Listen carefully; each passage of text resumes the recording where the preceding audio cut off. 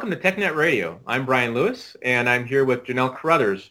We're both IT evangelists with Microsoft, working in the Developer Evangelism Organization, and today we're going to talk about Azure Site Recovery. Janelle, welcome. Thanks, Brian. Last episode we talked about, Azure Recovery and Azure VM Recovery, Azure Backup, but Azure Site Recovery is this totally cool way of getting your on-prem stuff into the cloud. So I'm excited to talk about it today. Excellent. Yeah, Azure Site Recovery is our crown jewel of backup. It's probably the more expensive offering we have in backup, but it also has a very low recovery point objective and recovery time objective. So the amount of data loss is near zero, and the time to restore is as fast as you go turn it on, really. Right? Wow. So hey, that beats hours of restoration on-prem. Right. So what it's doing is it's backing that data up to Azure, and then you turn on a VM in Azure as opposed to restoring it back down. So you're at 5 minutes of restore time as opposed to a long, lengthy copy of the data. And I don't know what natural disasters you have out where you are, but I'm in California, and earthquakes are always a big deal. So the idea of being able to quickly recover something from on-prem when that on-prem might not even exist anymore, being able to spin that up in the cloud pretty quickly, it would be, a lifesaver or a business saver. That's a good point, since you are on the coast, and we never know when it's going to slide right into the ocean. It's the east of the San Andreas. It's just going to sink into the ocean. All right. Can we take a look at the little diagram that we have of how Azure Site Recovery works before we move on? Yeah, great. Talk us through that. So as you can see, Azure Site Recovery here, there's actually several options we have where we will take machines, whether they're VMs from on-premises, they could be Hyper-V, they could be VMware, and we'll take those and move that target up to Azure Storage. And we move the whole machine. At the same time we do that, we switch it out. So if it's Hyper-V and it's Gen 2 VMs running VHDX, we convert those to VHDs. If it's VMware, on top of a VMDK file, we take that and we convert it to a VHD file, and we do all the conversions that need to happen to make it run well in Azure. As well as if it's on local hardware, physical machines, we're going to take that and convert it to run in there as well. So it's really nice from that sense. You can even use it to migrate AWS, Azure, or Amazon VMs to migrate those into Azure. We can even migrate from one Azure region to another Azure region with little downtime using ASR. So ASR is kind of great for multiple scenarios there. And the way we price it is interesting because ASR is free for the first 31 days. So why is that? So you can use it like as your Ginsu knife for migration, because you can just do that in the first 31 days and then not have to pay for the recovery process. Just use it to sort of lift and shift. Yeah, it's our migration tool, definitely. And so if you use it as a migration tool, no charge at all for it. If you're going to continue to use it after 31 days and use it as your backup tool, then we have ASR pricing that applies. Best way to see what the latest pricing is really to check the Azure website. That changes a lot. Yeah. So how it works is pretty interesting. We install an agent on the machine itself as a file system driver, and then it takes that data and puts it to a process server. That process server then encrypts it and compresses it and ships it up to a target server up in Azure.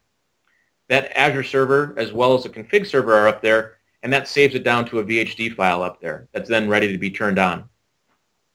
So it sounds like that process server is actually going to be doing all those little conversion tidbits and things like that might be required from your source, and then just getting that up into the cloud. It's sort of held on to the master target server until it's really needed.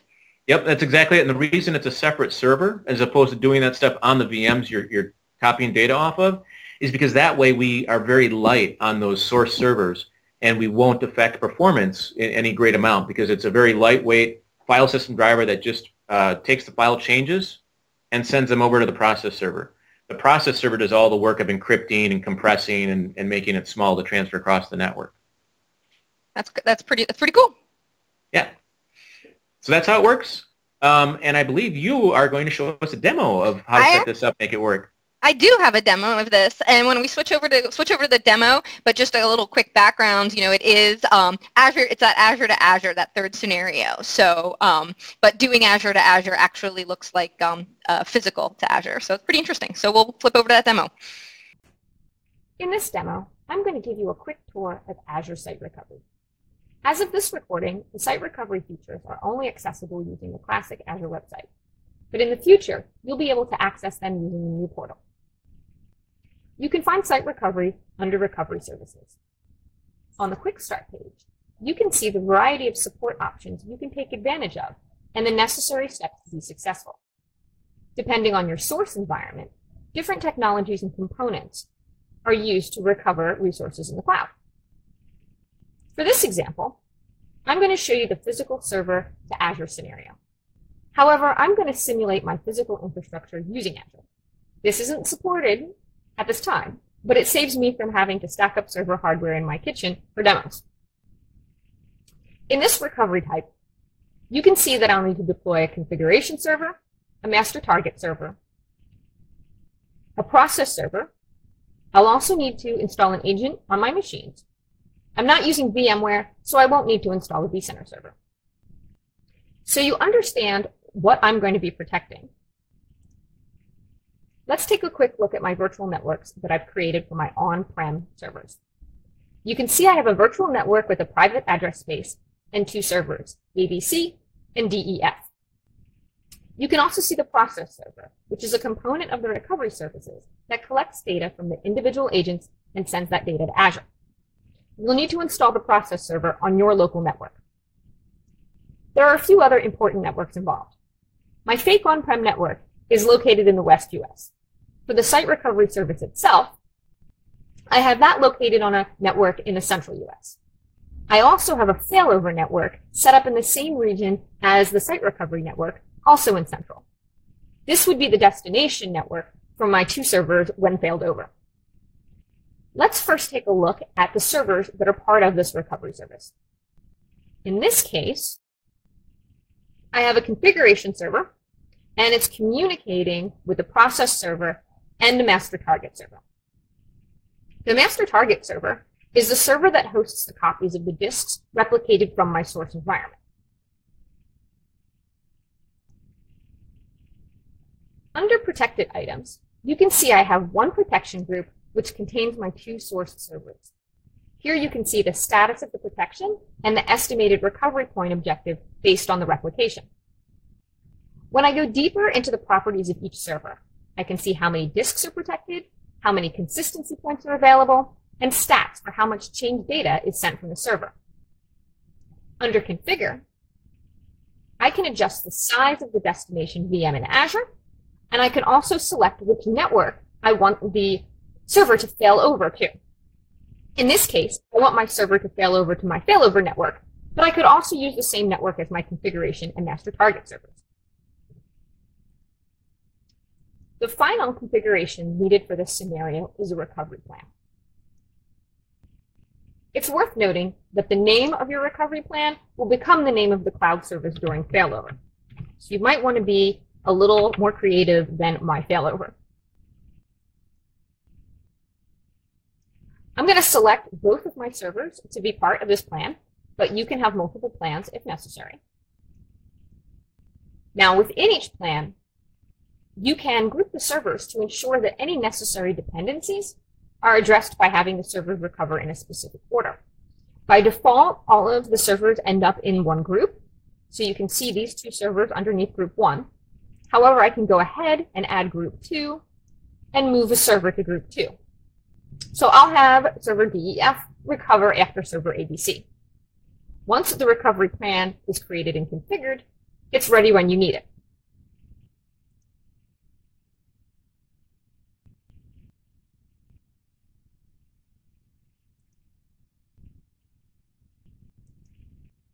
Now, if I want to take advantage of this recovery plan and do a failover, I simply select failover.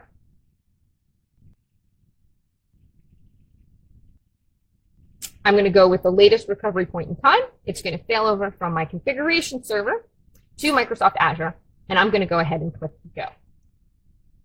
At any time, I can go check on the status of my job by hitting the Jobs tab. I can check on the details of my failover by drilling down into it, where I can see the different steps and their current state. Okay, we're back after the completion of our failover. You can see that it's successfully completed with green check marks all the way down the bar there. So let's take a look over at the networks again to see that our servers ended up where they are expected to be. My original fake on-prem network with my server ABC, DEF, and the process server is essentially unchanged. The recovery network, where the configuration server and master target server were, are also the same. But the failover network that was empty before we started now has copies of server ABC and DEF that have been recovered there successfully. So hopefully this demo is giving you a quick little idea of some of the power of Azure Site Recovery Services. Thanks for watching. Great demo. Thanks, Janelle. That was awesome to see. So in summary, let's take a look at the different options we have. We saw what you just showed us was from Azure Site to Azure Site. Well, yeah. I mean, it was actually sort of more like number 4 because I was kind of faking the physical to kind of show those other components, the process server and the configuration server and things like that. But it happened to be physically from 2 Azure sites to each other. So, you know, a little bit of a hack back there, but definitely shows the value of the service. Very cool. So the options we have, we can go from Hyper-V to Hyper-V. Right. We can go, even with SAN replication, we can do a management of that across and use Azure as the management tool to do an on-premise to on-premise environment, which we didn't talk about much, but that's using System Center. Right. And then we have the stuff that I'm really jazzed about, which is this conversion tool of changing Hyper-V to Microsoft Azure, or VMware or physical machines to Azure, and even doing Azure to Azure. Right. I mean, with the true Azure to Azure, you probably don't really need the same process server and the exact same kind of magic isn't happening. Each one of those options that you presented require different conversion things to happen or not happen. So they're all slightly different scenarios, but the end result is the same.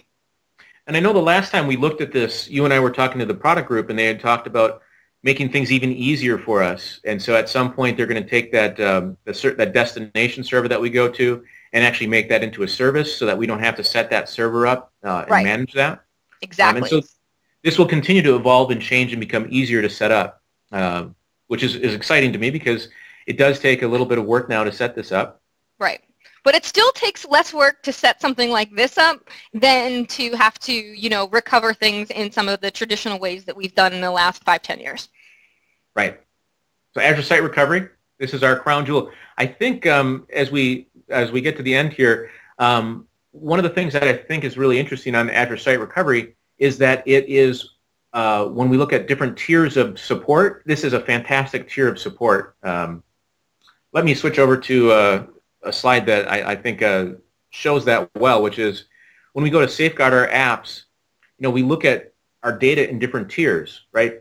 Do we really care about that data? That could be tier 0. We don't do any backup. But when it's really something that we want to highly automate and it's really business critical, that's when we put it maybe in tier 7. And Azure Site Recovery is a very good option for zero loss or near zero loss, as well as a fast recovery time.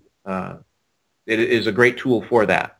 So it really speaks to the fact that you have to take a look at your data and your applications and decide, how important they are, because you can mix and match all of the things that we talked about in this episode and the last episode and decide, this certain subset of data or this application doesn't need to be recovered as quickly, so we're going to take advantage of maybe just Azure Backup or the VM snapshot, the regular VM backup, versus something like this, which is definitely more giving you that kind of hot-cold failover.